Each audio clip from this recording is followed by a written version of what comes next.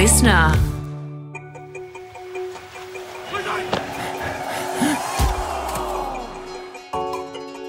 We hear about the dangers of concussions in contact sports all the time, but most concussions in children actually happen in their own homes. So if your child fell off a chair, banged their head on a doorframe or took a hit on the field, would you know what to do or how to tell if they're suffering from a concussion or not? Hey, I'm Matt Dwyer, and Podcast One Australia have created this series in association with the Murdoch Children's Research Institute to explore the effects of concussions in children with neuropsychologist Professor Vicki Anderson. Throughout this series, you will learn how to identify concussions in children, the long and short-term effects concussions can have on people, and why doctors have stopped recommending rest as a recovery method. Concussion. Just search Concussion Podcast to start listening.